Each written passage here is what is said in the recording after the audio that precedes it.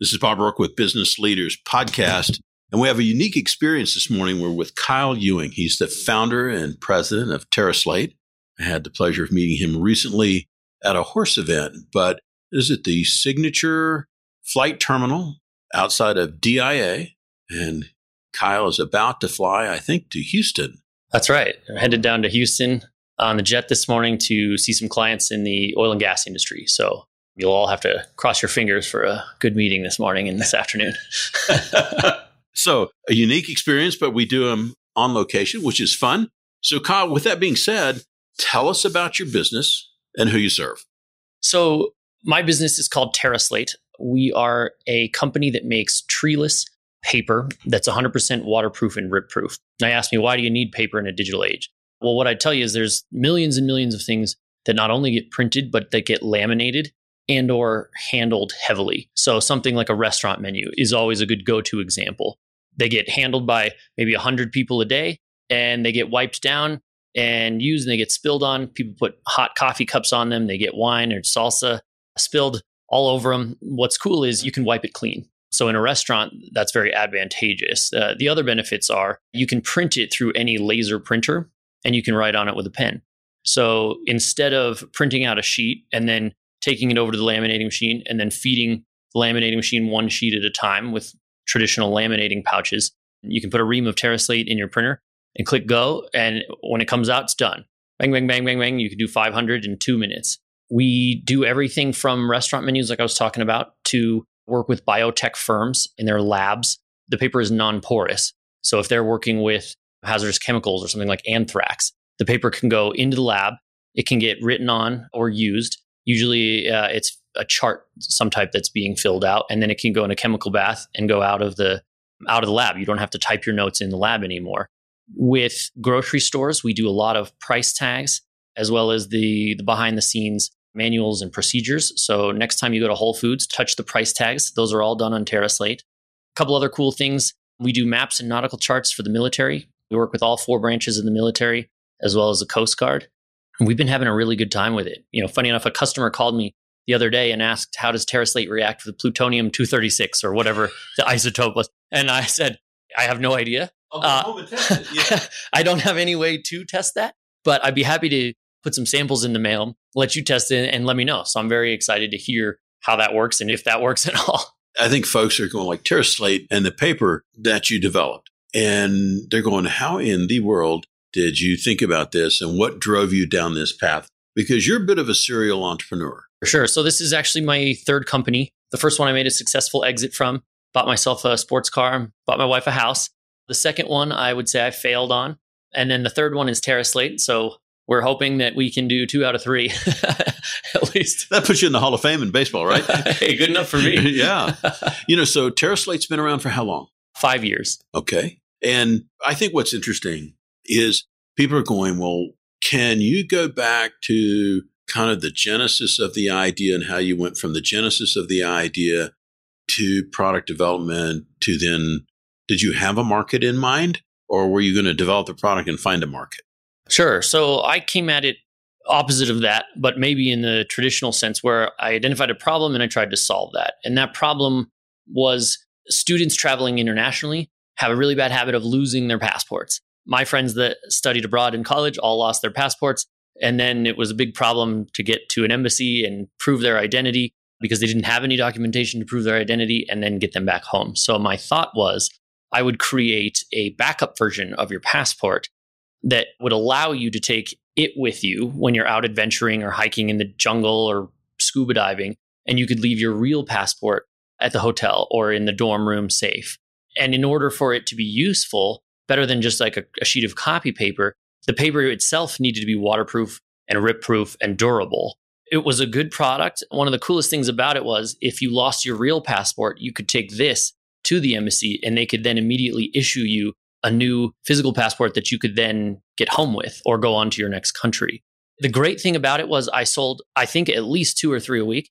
You're scaling. Yes.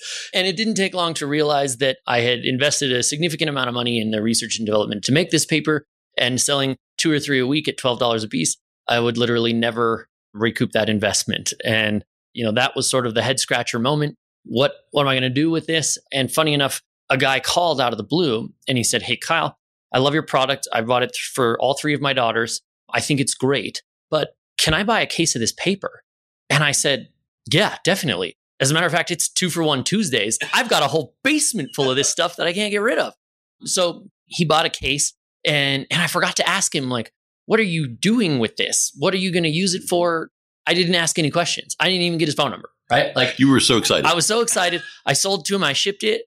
And then I had to put my own phone number in the FedEx label because I didn't get his phone number. And I had this system of Google Voice ring through transfers so I could have a business line that would ring to my cell phone. But the problem was I couldn't see his number. And so I got off the phone and I was like, whoops.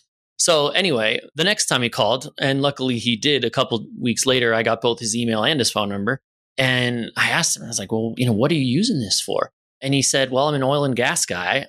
I do the exploration." And then he maintains the rigs and the pumps and what have you out in the field. And what he said is regular paper gets soaked by the rain and oil gets on it from people's fingers and it smudges and it renders it useless pretty fast. And so they tried laminating, but then you can't write on lamination. And so they're kind of in this weird space. And all of a sudden he figured out that TerraSlate would work really well. He could print it through his own printers. And then the operators in the field could just use like a regular hotel or a gas station pen, fill out their maintenance logs and charts, and they could leave it with the rig and it wouldn't matter. It could get rained on for 100 days in a row and oil, greasy fingers didn't make any difference. So that was sort of the aha moment of, okay, this material is not just for this one purpose, which was the backup passport. There might be a whole array of industries that I could approach with this. Were you married at the time? I was not married, but I was dating Ashley, who is my wife now. So what was that dialogue like when she'd come over and you'd have a basement full of paper? What was that like? She is one of the most understanding and supportive women in the world. She's got a good sense of humor. Because I think I took over the basement almost immediately. And then I took over, like, we kind of have like an office in the house. I took that over. And then I took over the dining room. And then the second I had one thing like moving towards the kitchen and the family room, it was like, okay, you need to get an office. That was it. Yeah. So like the living room was the borderline. And I got one box of paper over that line and then got an office. It's interesting when you were talking about the various uses. You mentioned the thing I always try to find is there's a pain point that somebody has before they find your product. And then they find your product and then you get some interaction with them after they use it. And it's basically solving that problem. Let's talk about what's the most exciting market that you're working in right now? Yeah, the most exciting market is always the military. We get these really fun emails and they come from, a captain or a general or what have you. And it'll starts with unclassified. And then it has a very official sounding email body and then a very official signature. And those are the most fun because sometimes they tell us what they're using it for. And sometimes they ask us 1,000,001 questions and then we don't really get to find out. But what's cool is we've got our paper in submarines for the U.S. Navy. It's in all sorts of ships. We've got it in aircraft. We do a lot of work with the Air Force Academy. Sometimes we do the printing. Sometimes when it's classified, we ship them the paper and they do the printing themselves. We did an implementation where they asked us how to print. And the good news was it was about 3 bullet points long.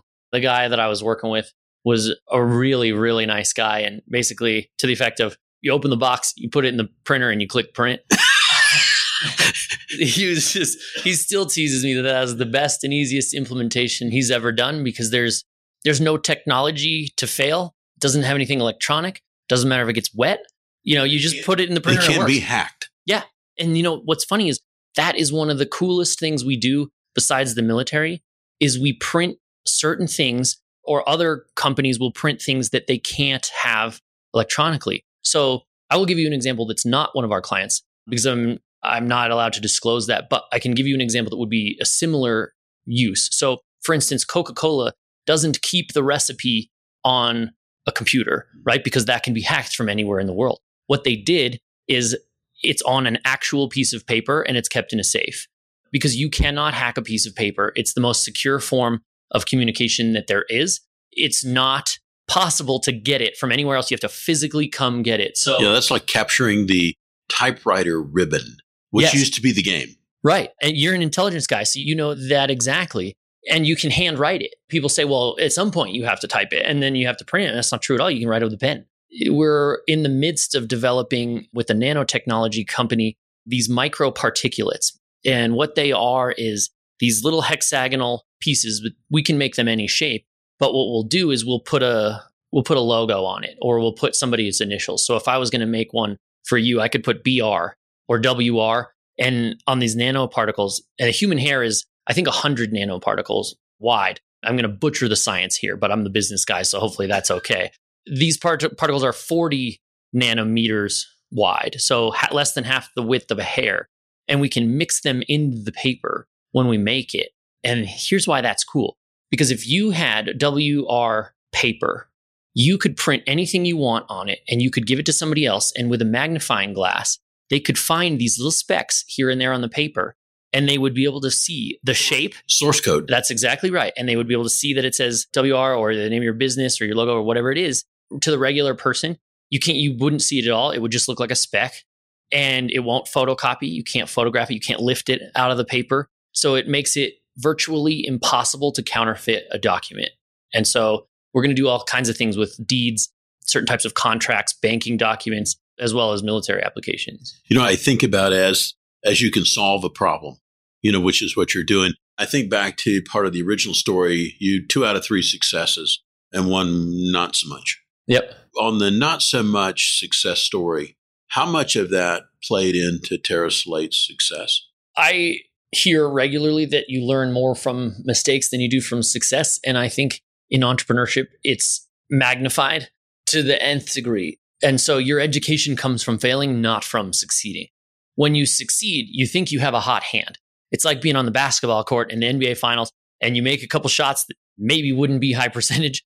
All of a sudden you feel like you got a hot hand. That basket is about as big as a truck. You can throw it from anywhere and it'll go in.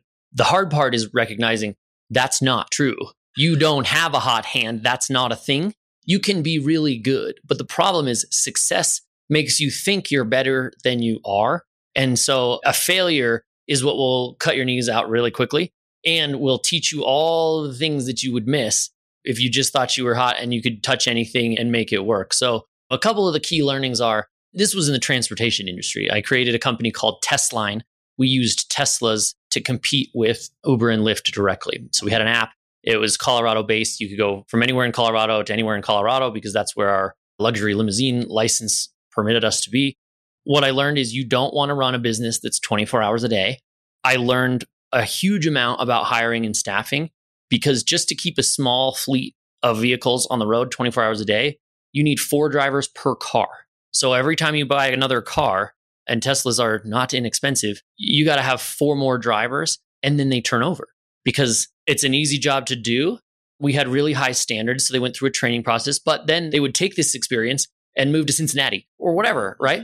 And so the single most valuable thing I learned out of starting Testline was how to hire good people and how to figure out that they're not good right away. And then you have to move on. And nobody likes to fire people. So the emphasis is always on, can you make a really good hire? And are you able to say, I am in a crisis. I am going to drive all of these cars myself, or I'm going to get some more people. That's still not a reason to get a bad hire. A bad hire will do worse things for your company than you staying up all night and driving all the rides or what have you, obviously within the legal limit of number of hours you can drive and being safe and what have you. But still, a good hire not only is good for the business, but he or she becomes a good example for all of the other employees that you have. And so if you can create that culture of like hard work, customer service facing, it spreads. So it works in reverse. If you have a bad employee, that can spread too. So hiring was something I did more of than I'd ever done in my life. And that was the biggest learning from Testline. So do you have a lot of employees with TerraSlate? We do. We have 14 people here in Denver that do the printing. They do printing in production. We have, in addition to that, we have 3 manufacturing facilities around the country. One is in Houston, where I'm headed to today. One is in New Jersey, and then in Wisconsin. And so those are large scale plants. What's wonderful is the traditional paper companies, business is declining at 9% a year. So these mills, which have been around for 100 years, have no business. And when it was 5 years ago kind of hard for us to get mill time. Now they compete for our business because we keep the mills open because our business is up and to the right as fast as we can go. And so we ship things direct from there. And then we do ship things from Denver if it's printed materials. So we have a pretty big staff that manages and operates those mills, but they work on a contract basis. So for my personal interest, so if I have a document that I want to destroy and it's on TerraSlate paper, what's the destruction process look like? So TerraSlate can be put in any paper shredder. You can cut it with scissors. You can punch holes in it. It doesn't burn well, but you can burn it. We don't recommend that because we don't like to put carcinogens in the atmosphere. It goes against our whole sustainability and not cutting down trees aspects of the business.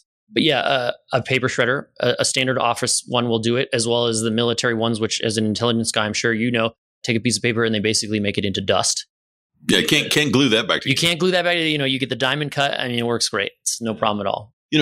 As I think about the contrast, you were talking about all the people you're trying to hire for Testline, and then you look at the rapid growth of your company now. What are the chief challenges on a rapidly growing company that you're facing? Yeah. So, one of the things that people love to say to me, and it makes me cringe every time, is, oh, well, that's a good problem to have. Like, you're growing so fast, it's an issue. What they are dismissing and not realizing is that doesn't mean it's not still a problem. One of the hardest things about growth is being able to create systems that are scalable. So, okay, we're going to print X amount today, but tomorrow we're going to print 10X that. How do you get the people trained up to run the equipment? And then you got to get the equipment, and half of it comes from Japan. It's got to come over on a ship, and then it's got to be custom installed. And then you got to call the power company because we need yet again to upgrade the power line, not just inside the building. We have to upgrade the wire that goes all the way down the street, from the hub. There's a learning point, right? Right. And it's phenomenally expensive to do that. And every time we get another piece of equipment, we got to up the power. And so there's a lot of processes to go through to do that. So you get a big order. This time, almost exactly last year, Whole Foods called us, and I had been working with them for 3 years to put this deal together. And it would die and it would come back and it would die and it would come back. And then they said, okay, here's the green light. We need this literally right now. And so we ran 24 hours a day to get the material to them. And we did not have the capacity to do that because we were already running at capacity in the process of adding more. But all of a sudden, then we had to add 2x capacity overnight. And so, we figure out how to run 3 shifts a day. A lot of that is me staying at the facility and running the equipment during the swing. You learn how to do maintenance, don't you? Yeah. Well, and we had maintenance techs at our place all the time. I mean, we have like dedicated parking spots for them. I can imagine. Because what's interesting is the printing presses that we use are designed to print all types of regular paper that comes from trees and it comes from tree pulp. Ours is fully synthetic. So it's a different thing to print. It's not harder on a regular basis, but it is harder at really high speed because all of the feeding mechanisms are designed to work with paper that's porous. Air will go through it. So when you suck it up, a little bit of air will go through it. That can kind of help it get the top sheet, but not the sheet under it. Ours is completely non-porous. Water or air will not go through it. And so when you suck up the top sheet, you may get the bottom sheet stuck to it. And so then when you have these, they're called air blades or knives, and they blow from the sides now. And that blows air in between the sheets to make sure that you get the top sheet and the sheet that's stuck to it gets pulled back down. Things you learn. Right. And to do that at very high speed is difficult. And so those ramp ups, we're working with the tech. One of the techs famously said at the office, he's like, it's not what it was designed to do, but it's what it can do, which is a quote he took from, I think, Apollo 13, when the whole thing is broken and they're like, we know it's not designed for this, and I need a sock and some tape and we're going to figure out how to, we do that a little bit because the equipment wasn't really designed to do what we do. And so we run it fast and it gets hot. And the good news is after 5 years, we're getting really good at it. Well, there was somewhere, I don't remember where I read it, or maybe it was you talking about it, where when you were first testing your paper in your house, and I think you had a printer meltdown or something in that one. Yeah, we ruined a few different pieces of equipment. The challenge of making synthetic paper is that if you make it out of plastic, it's rigid and it won't go through a printer because it has to be able to flex and bend to get through the paper path of any printer. And so, the first iteration is rigid. and it will break if you bend it. Okay, so that doesn't work. You can't print it. Then the next iteration is flexible, right? But you put it in the printer and the ink just smears all over it. Like it would, you just can't accept toner. And then, a couple more versions later, it's flexible and the ink will stick in theory. And then you put it in the printer to test it and then it melts because laser printers use heat to adhere toner to the paper, but they get hot and regular paper can handle that as long as it goes through quickly and up to a certain point. Well, our prototype just seized in the printer and melted, and it seized the entire internals of the printer. We had to get rid of it. So that was funny, and the whole house smelled like plastic. And Ashley came home and she was like, "What kind of science experiments do you do while I'm gone?" Like, "Babe, I don't know, but we need a new printer." So, those are funny stories now, but at the time it's incredibly stressful because you have this product you're really excited about, you just spend a bunch more money, and all of a sudden it doesn't work again. And the engineers are like, "We don't know if it's going to work. So like, we'll take your money to keep doing iterations and new prototypes, but like what you're trying to do may not work." And so eventually we did get some that's flexible, that toner adheres to, and that's heat resistant up to 450 degrees. So you can run it on a commercial press or a regular printer. And like, it takes a long time to get there. I think about the humbling process that you've been through. I mean, you get one thing and you go, "This is a great idea." And then you go, "But," and you go, "We finally figured that out." No, not so much. And you keep going back, thinking about your other pursuits. You're a triathlete. When you look at the triathlete credo and discipline and so on, how much did that play into what you're doing in your business? I think that's a great question because athletics and business cross over significantly for me. I skied professionally for a while out of high school, and then sort of during college a little bit. I got injured before the Olympics in 2006. So I didn't get to compete, but I got to go. And so I got to support, my friends and teammates on an Olympic level. And I thought that was wonderful. It was a really good experience, but the discipline learned during that, it has been hugely influential in my business life, and like the perseverance and the one more day, one more drill is what you may need to get there. And I always try to envision, this is super funny and a little bit abstract, but I had this really influential ski coach in my life, and he was almost a drill sergeant. His name was Bobby Aldegari, and I'll send him this so he can evaluate my story. But Bobby was really tough. There was no room for mistakes. You're on time or you're late. You're 5 minutes early or you're late. Done, not done. Right, exactly. And there's no room for errors or mistakes, and you don't waste his time. If he's coaching you, you're not messing around. And it really didn't work for some folks. They hated it because it was a little bit too rigid. For some reason, I loved it. I couldn't get enough of it. That style of mentoring and teaching and coaching really worked for me because I was so passionate about what I want to do. So it was like, tell me anything I need to know to get to there. And so, that discipline that he instilled was really influential in this example that I'm taking a long way to get to, is that I try to think of like a miner with a pickaxe, like old school, and he's underground, and there's a big ruby in there, and he doesn't know which swing is going to get him there, but it might be the next one. And so swing that thing one more time. And then when the rock chips and it blasts you in the face and you're squinting and you can't see anymore, I'm like, take another swing, or you're tired or your hands are blistered, whatever. Like, you never know just how many more it'll take, but it might be just a few.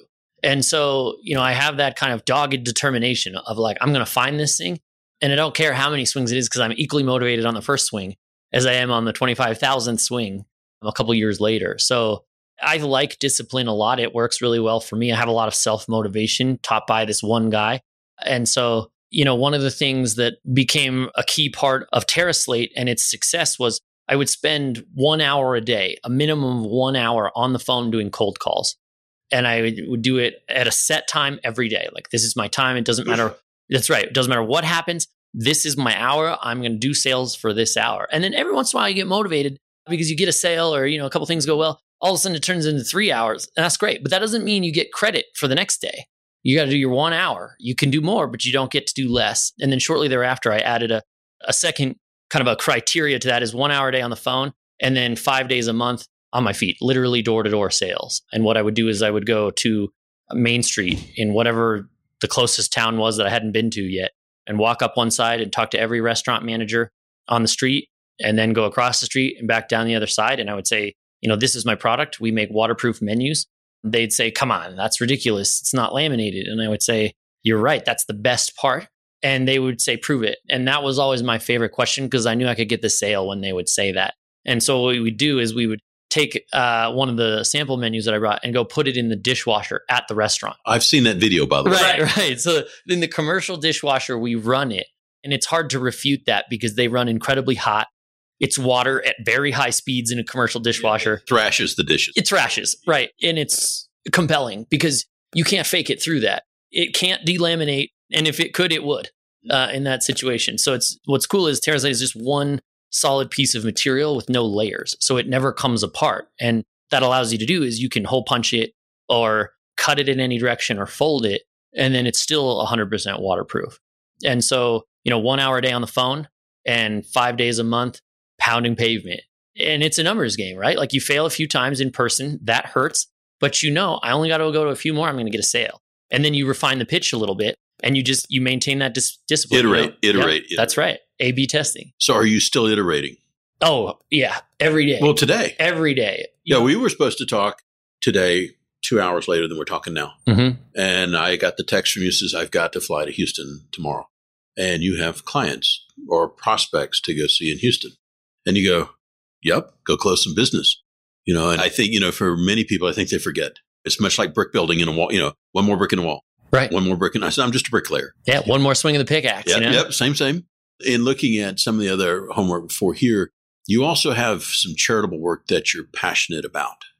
What's got you going with, I think it was at Seven Ribbons? What's the Seven Ribbons about? So the Seven Ribbons Foundation is a charitable organization that I created, and it specifically supports cancer research in an effort to find the cure. I had 2 aunts that had cancer, and cancer is pretty influential in your life as soon as you come in contact with it. My brother-in-law recently beat cancer, and he's a young, healthy guy. If there was a guy you would say that this would never happen to, it'd be him. And, so I think it's important to not only be successful as a person in business, but philanthropy is, maybe more important. You're going to touch more people more significantly, or maybe even just at a different level. And so our mission is to support cancer research and raise money by running a marathon on all 7 continents and then climbing the 7 summits, which are the tallest mountains on every continent. And, when I seek pledges or donations, I'll do, we have kind of fun things we'll do. Like you can buy a mile, and I create like something that I'll put on my arm and I'll have everybody's name, and I can remember that person for 1 mile. And it seems kind of small, but it's actually really nice. And for me, on a personal level, it's really motivating during the race. Well, it's intentional. Yeah. And it's very mindful, and it keeps you in the present. And, you're going through a lot of pain in a marathon, and it gives you some perspective, and you're like, I could keep running. I can run a little faster. And the same with mountains. You get a lot of time for deep thought when you're on a rope line because you're close to other people, but you're 20 feet away. That's usually the interval on a rope team. And the problem is you're all kind of facing the same direction going up a hill. And so you don't get a lot of time to communicate. So you get a lot of time to think. And so that's kind of fun for that. People will also pledge per step. You can kind of calculate how many steps is in a marathon or up to the top of a mountain. So it gives us a fun way to relate to people when we're asking for donations. And so we've raised some good money, and hopefully some of that will have an impact. Yeah, making impact, as a result of doing well in business. The more you do in your business, the more impact you can make. Yeah, and sure. Important. Well, we're going to shift gears a little bit because I've worn you out on the personal quiz, I think. And I met your lovely wife. Oh, good. Yes, that's right. Yes. So she has obviously influence and support, and that's really a key team member for you as well. So shout out to Ashley, correct? Oh, of course. Yeah. Thank you for everything, Ashley. In looking, you had the influential coach. What do you do as far as reading to feed the tool between your ears? Yeah. So I'm a consumer of all different types of media. I love reading. I'm a reader, as if you had to categorize me. I love to read on the iPad, sitting on the plane, sitting at the airport. I also love to listen. So I love to listen to books. I have a series of podcasts that I crush on a weekly basis. I love it. When the new one's not out yet, I'm like, okay, come on. It's 11. Oh, man. So economics is my favorite topic. So Planet Money, the guys from WNYC, The Indicator is a daily podcast. I mean, I could go on for like a month on all of them. I've added your podcast, so that'll be fun. A book that I read recently and just finished last week, I had it on my iPod, was called Radical Candor by Kim Scott. And it was recommended to me at a function called the Master's Dinner. It was a guy that I know relatively well, but didn't know much about on a regular basis. And all of a sudden we got talking business, and it was just like mind meld, and that was really fun. And he was like, well, what are you reading? And I like told him a couple things. One of the books is Predictably Irrational by Dan O'Reilly. I think that's how you say his name. And then I saw, that was my first recommendation. And he came back with Radical Candor by Kim Scott. And I was like, what is that? And so I bought it at the dinner table and downloaded it. And Kim's whole shtick is that when you're managing people, you have to give them candor or you do them a disservice. And I am super guilty of her first example in the book that she opens with, which is when you have an employee that doesn't do a great job and you say, no problem, I'll take it from here. And because it's easier and it's faster for you to just fix it than to have a teaching moment, go back, show them how you wanted it done or how it ought to be done or what the client's looking for. And so you make that mistake of doing it for them. But the problem is they don't learn. And then what you've done is you've created a monster out of them and out of you because they don't know what you actually wanted because you never told them. And then you're constantly frustrated because they always get to the same spot and you always have to fix it. So don't do that to yourself. It's hard, especially if it's a new employee or somebody you haven't worked with yet. You don't want to come off the wrong way. Everybody likes to be right. You want to be well liked by the people you work with, but you have to remember, back to our discipline, you don't need to be harsh about it. That's not the point. But the point is you say, okay, this looks great. Here's how I want to make sure we do it in the future. And that's, we just need to add these things or, we're going to change this just slightly. And then they say, okay, got it. I know what Kyle wants now. And so then the next time they do a similar task or assignment, they bring it to me and I'm like, wow, this looks great. Yeah, going up another stairwell. Right. Yeah. Certainly. And given your growth pattern, and you're going to have a lot of people to take and bring along because they're not all going to be on board. In looking at, we talked about the failures in the past and how it set you up. So I think we kind of covered the failure side pretty well. If you were going to take and broadcast your company message on the front of your favorite business periodical, whatever that is, what would it say and why? So I would adapt a kind of a joking slogan that we use around the office, but we don't really use it in public. And that's don't laminate, TerraSlate, which is the cheesiest catchphrase ever. So we never use that in print, but we use the message and we adapt it. So our professional version is never laminate again. So, lamination is very hard on the environment. It's very hard to make those clear pouches in any kind of environmentally friendly way. They're made out of plastic. Then when you have to print a piece of paper, then you have to insert it into a laminating pouch, and then you have to put it through this heat mechanism that sort of seals it up. Well, there's fumes that come off that from the plastic. And then once it's been laminated, a piece of paper can never be recycled after that. It is only trash. Every time you laminate something, you have created a piece of trash that will last basically forever. And so what we replace lamination with is TerraSlate because it doesn't cut down trees like the piece of regular paper did. You can print it.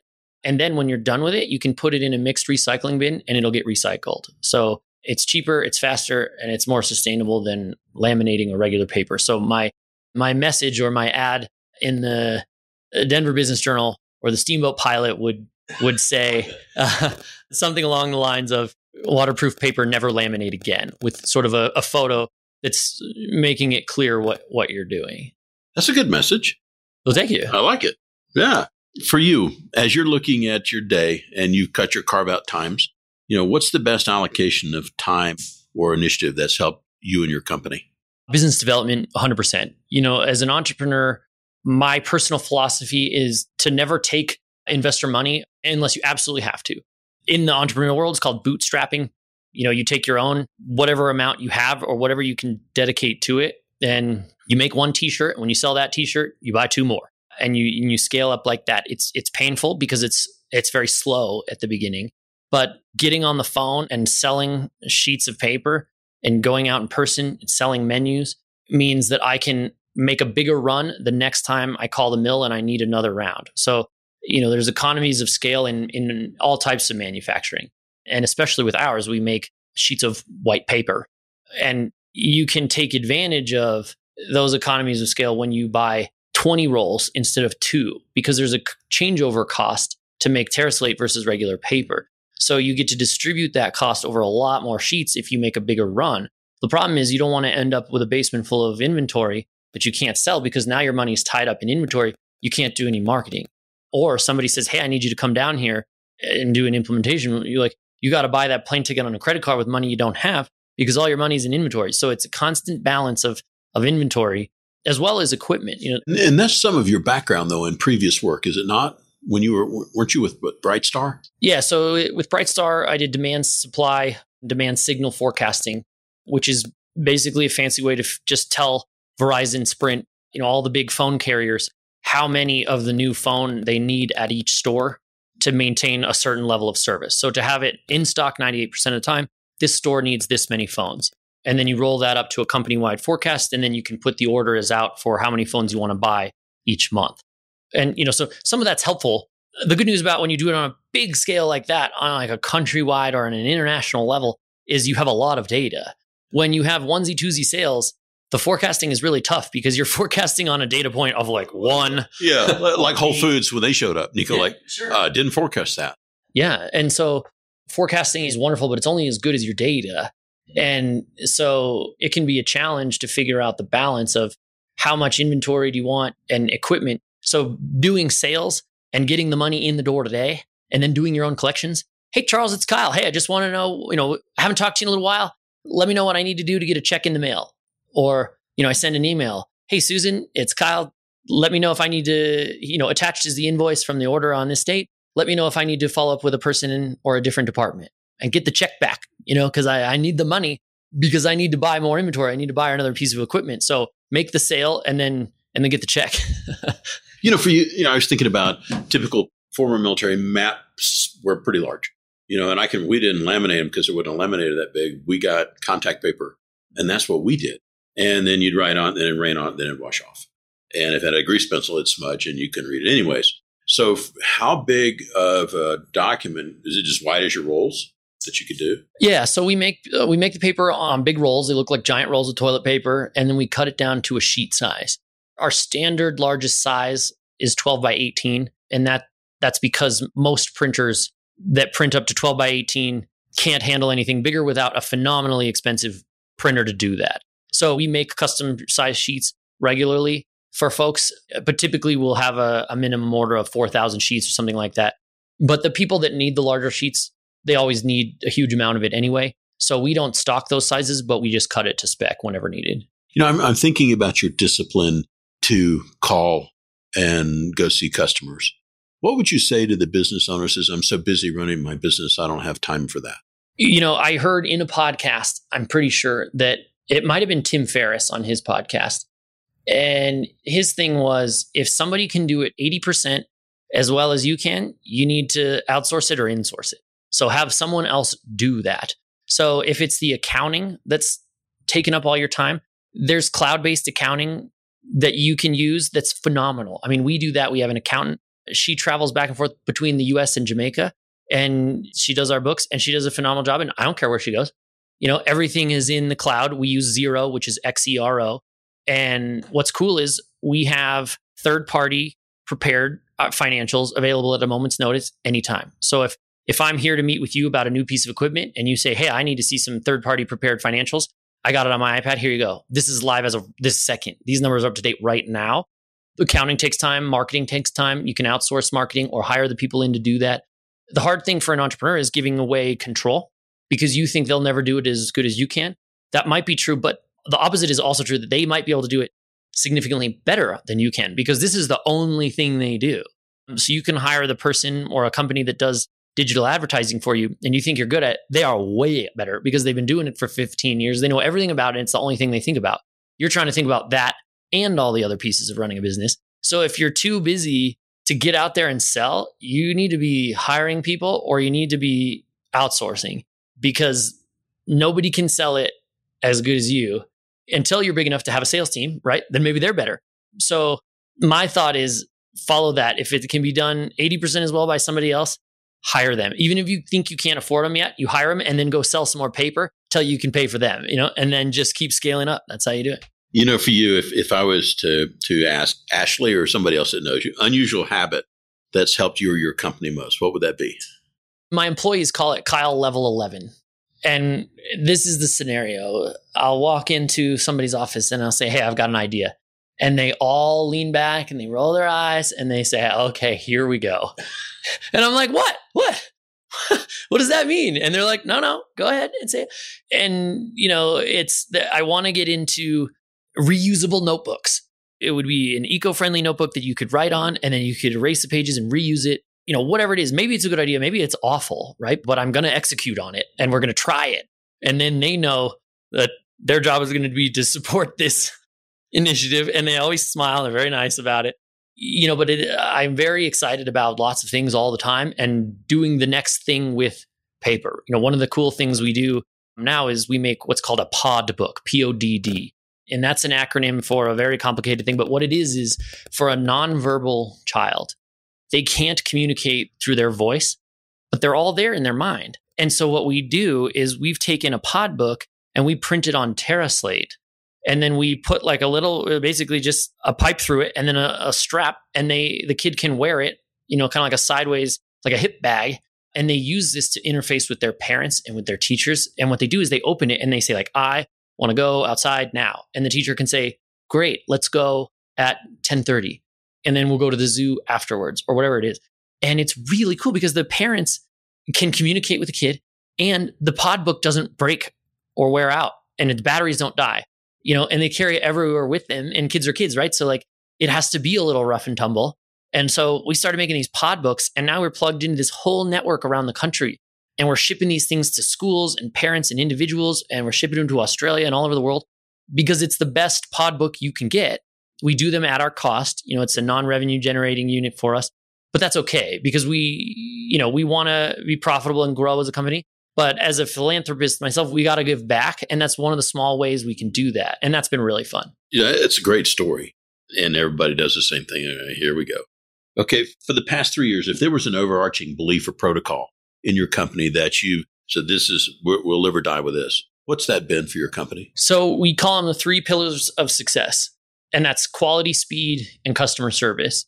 If you're going to print something, it's similar to accounting and it cannot be wrong. It's got to be perfect. If I'm printing, Whole Foods green, it better be Whole Foods green. It cannot be a different shade or a Pantone differential. It's got to be perfect. The other thing is we make white sheets of paper. Well, any defect is glaringly obvious, right? Like you can see a speck bigger than the point of a pen from across the room on a sheet of paper, and people do not appreciate when they get paper. So we work really hard to make sure that we have perfectly consistent products. The paper has a perfectly smooth surface. It's always consistently white, or if we make it in a color, that the color is consistent. And then speed. In the print industry, for a restaurant in Key West, Florida, for instance, it's a lot easier for them to get their menus made by the local print shop than it is to get them shipped from Denver. So what we end up doing is we compete with every print shop in the country and now 35 countries around the world. And so we've got to do it better. That's the quality piece. And we've got to do it faster. And so what we do is we have a standard 2-day turnaround time on anything we print. Every once in a while that kills us, but nobody likes a slow print shop. And we can deliver it with free shipping to that customer in Key West faster than the print shop that's across the street. And we get a lot of business because people will call and say, hey, Kyle, I got your number from so-and-so. It's Thursday. The chef has ordered all sorts of, fine foods for the weekend, forgot to tell us, or we sat on this. And we need menus tomorrow. Otherwise, we can't sell this food. And so we'll do same-day printing and overnight shipping. Yeah. We get rush orders every day. And the whole production facility is designed for speed. So quality, speed, and then customer service. We try to be incredibly easy to work with. The website is very, very functional. It's super easy to order online. I put my cell phone number in my email signature. It's my actual cell phone. People call me all day and all night. I talk to customers all the way here. I'll talk to them all the way to the aircraft. And then, the second we land, so it ends up being a customer service on a regular basis. I'm also the guy in the booth at the trade show as often as possible, which is 90% of the time. And the reason is when a customer walks up and talks to the president of the company, they know I don't have to get an approval to do something. If they need something specific or special, I don't have to go through a queue and run it up the chain and get approvals all the way up and then all the way back down. I can give them a yes or no, or I can give them a price on the spot. And I empower my employees to do the same thing. Like if they are working with a customer and they need something, let's figure out a way to make it happen. It's very expensive when we make mistakes. We try not to do that very often. We have maybe a handful of returns ever. We do try to make it right as soon as possible, whatever that is. We've had paper arrive to another country and one of the boxes got dropped really heavily on one corner and some of the pages are bent. So we'll refund them for those sheets or we'll overnight them to wherever it is, a replacement. And people really appreciate that. And, every once in a while, somebody takes advantage of that. But, in terms of being an entrepreneur, it's always better to keep a customer than to lose a customer and have to get another new one. Yeah, it's hard to get another one. Easier to keep for sure. If you're going to offer advice to president of an organization that's taking that role for the first time, what advice might you offer? So my advice to a new CEO, assuming that they're coming from outside of the company, would be to listen first. Don't go in and knock heads together. Everybody hates that guy or that girl. It may be effective in some circumstances, but spend a significant amount of time listening. You won't be able to take everybody's suggestions or thoughts or ideas and incorporate them, but you will get a really good read of where the company is. And then you can formulate a plan with those people being involved to go forward and really drive positive influence in a new direction. Part of that is servant leadership. I'll get down and climb up under the machines and clean them or replace parts, with the techs and with my guys and girls that do that every day. And what I want to show them is that I know how to do every job in this room, and I'm very happy to help. Like if we're down a person because somebody's sick or whatever the issue is, I'm happy to run back there and fill in at any single point in the process. And my hope is that people then can see me as a real person. I don't sit in an ivory tower. I'm happy to roll up the sleeves and get dirty or get my sleeves dirty. I don't care. You take it to the dry cleaner, whatever, it's fine, right? But the message is that you're willing to go to battle with your team. I'll be the one that stays up all night if it's going to be anybody. And then what that does is it earns their trust so that when you need them to go to battle with you, they're ready to ride at a moment's notice. It doesn't matter if it's last minute or the weekend or they're already in the midst of a big project. They're ready to saddle up and go. And that's pretty cool. And it's cool on an internal type of a focus. But when a customer sees that happen for them, they see your team can gel in a second and deliver for them. They not only feel really special, but they trust you and your team and they like the whole team. And that makes a big difference. People buy from people. So, I don't care if it's the military or, a multinational corporation. Somebody is cutting a PO. There is a person doing it and somebody has to get the approval. And, if you can relate to that person and if that person knows you'll go to bat for them, you're much likely to get the business. And at some point we will have a competitor. And my hope is that we've done such a good job for them, standing on our 3 pillars of success, quality, speed, and customer service, that even if somebody else has another product that's less expensive, they're going to stick with us because they know we're going to deliver. It's seen that leadership model pretty much all my life. That's great. Absolutely. Common misconceptions about your role. This is my favorite question, I think. Common misconceptions are that entrepreneurship is easy, but it is made to look easy by design. And there is no entrepreneur of any success that I've ever met that will tell you everything's awful. It's going badly. We're failing. They're optimists. They'll tell you it's going great, even if it's not, because they know they're going to figure out a way to get it great. And what people see is from the outside that you don't have a boss. You can probably sleep in, you can play golf whenever you want. And all I do is jet set around the world. And I'm on vacation all the time. And that's it. Sweetness and light. That's right. But what's funny is that's kind of the dream you got to sell because that's what looks good. Like that's what sells TV on Shark Tank. Man, we created this new thing called a coffee cup and we went on Shark Tank and we sold 11 billion coffee cups. And now look at us. And like that success took at least 10 years and they banged their head against the wall more times than they can count in front of people that it would be embarrassing to do that in front. But they're making it look good. So the misconception is that you jet set around the world, you're always on vacation and blah, blah, blah. The truth is I don't play golf. I don't even know where my golf clubs are. I work all hours of the day. My wife and I watch Game of Thrones and I've got a laptop in my lap and I'm typing away I'm watching, but I'm typing. And you're working in the airplane, you're working in the airport, you're making sales calls and the overhead, boarding gate. And they're like, you at the airport? And I say, yes, but I wanted to make sure I called you before I got on this plane. And people say, wow, I really appreciate that. It's much harder and much more painful than it looks. There's not a lot of worse feelings than knowing you're not going to make payroll unless you close this deal today, right now. And by the way, you not only have to get the PO, you have to get the check because payroll is due on Wednesday to get it paid Friday, right? Because you got to get the government paid before you pay the employees. It's like a whole little process. And that means you got to have the money in the bank ahead of that. And that can be incredibly stressful because the risk as an employee of working at a small business or a startup is they don't get stability like they would have at a major multinational. A multinational, they make payroll, no problem. And if they were short, they can get a loan in 5 seconds to cover it. Employees never going to know. But when you're a startup, you don't have any of those benefits or resources available. Twice we've missed payroll and I paid payroll with PayPal and Venmo, 2 people. And I wasn't there. I was 3,000 miles away and the accountant called and she was like, Kyle. And I was like, okay. And so I personally PayPal'd and Venmo'd everybody's account, their payroll, so that they would get it. But, they are dependent on you and they will leave in a second if they sniff any instability. You don't want to treat people that way. You have to treat them well so that they treat you well. And, so I called every employee personally and I said, hey, here's what's happened, but I'm going to get you paid. I'm actually going to get you paid a day early. What's your Venmo handle and your PayPal email address? However you want it, let me know. It's coming right this second.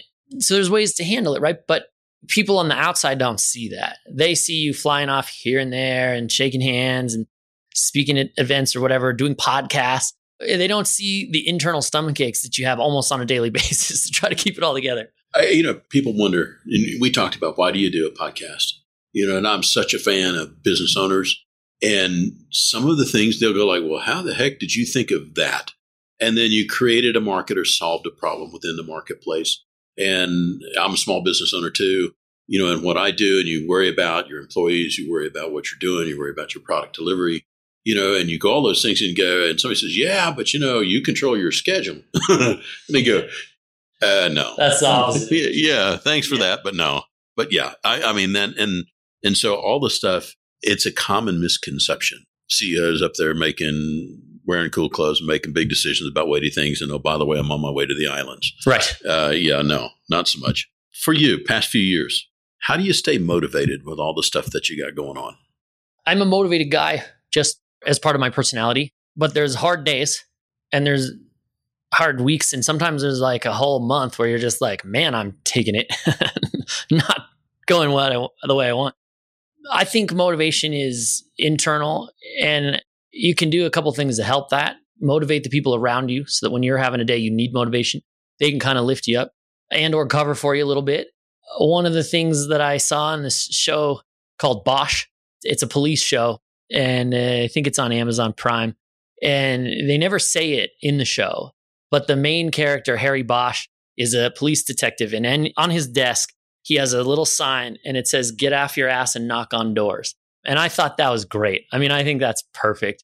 So I have emulated him and I have a sticky on my computer that says the same thing. And what that reminds me to do is I don't care how busy you are or what you're doing or what the crisis is right now. Get off your ass and go sell something. True. Yeah. Everything else sort of takes care of itself after that. Right. Oh, yeah. For folks that are looking to reach out to you, how do they find you on social media? I'm big on LinkedIn. So Kyle Ewing on LinkedIn. I'm also on Instagram at BizKyle, BizKyle. So send me a shout out. Be happy to reply. And we'll see if we can get a little clip of this on there so you can see it. It's interesting, and we talked about your favorite quote. And I think about with the growth pattern, and I don't generally ask, so we're sitting here 3-5 years from now. And if you could come pretty close to what you have as a dream for your company, what do you think your company is going to look like 3 to 5 years from now? It's something that's funny. I think about every day and I don't know what it looks like. I could tell you that 3 years ago, I wouldn't think that we'd have a 6,000 square foot state-of-the-art facility that looks like a clean room right in Denver and 3 plants around the country.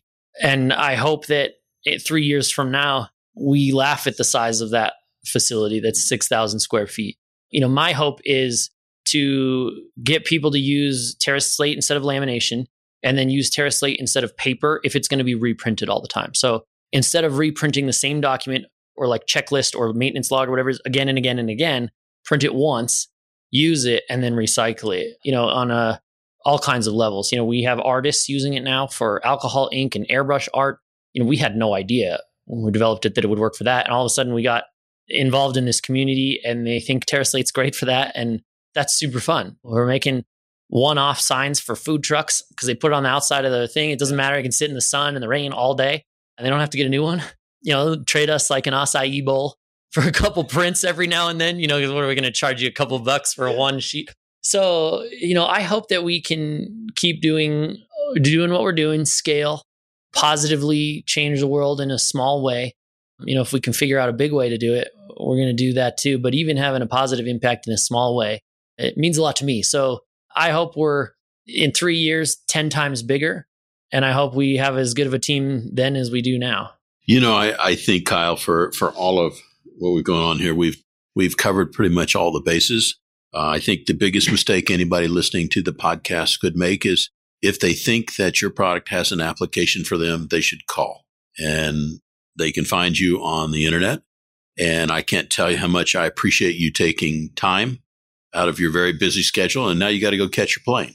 So thanks again. That's right. I really appreciate it. And, if you're listening and you'd like to get a sample, send me an email or go to the website, terraslate.com. We've got sample packs of all kinds. If you're a restaurant owner, I'd love to save you some money on your menus. This is me. ABC always be closing. So to close the podcast, I'll give you one call to action, one last sale and a call to action. That's right. It's been really fun being here. Thanks so much, Bob.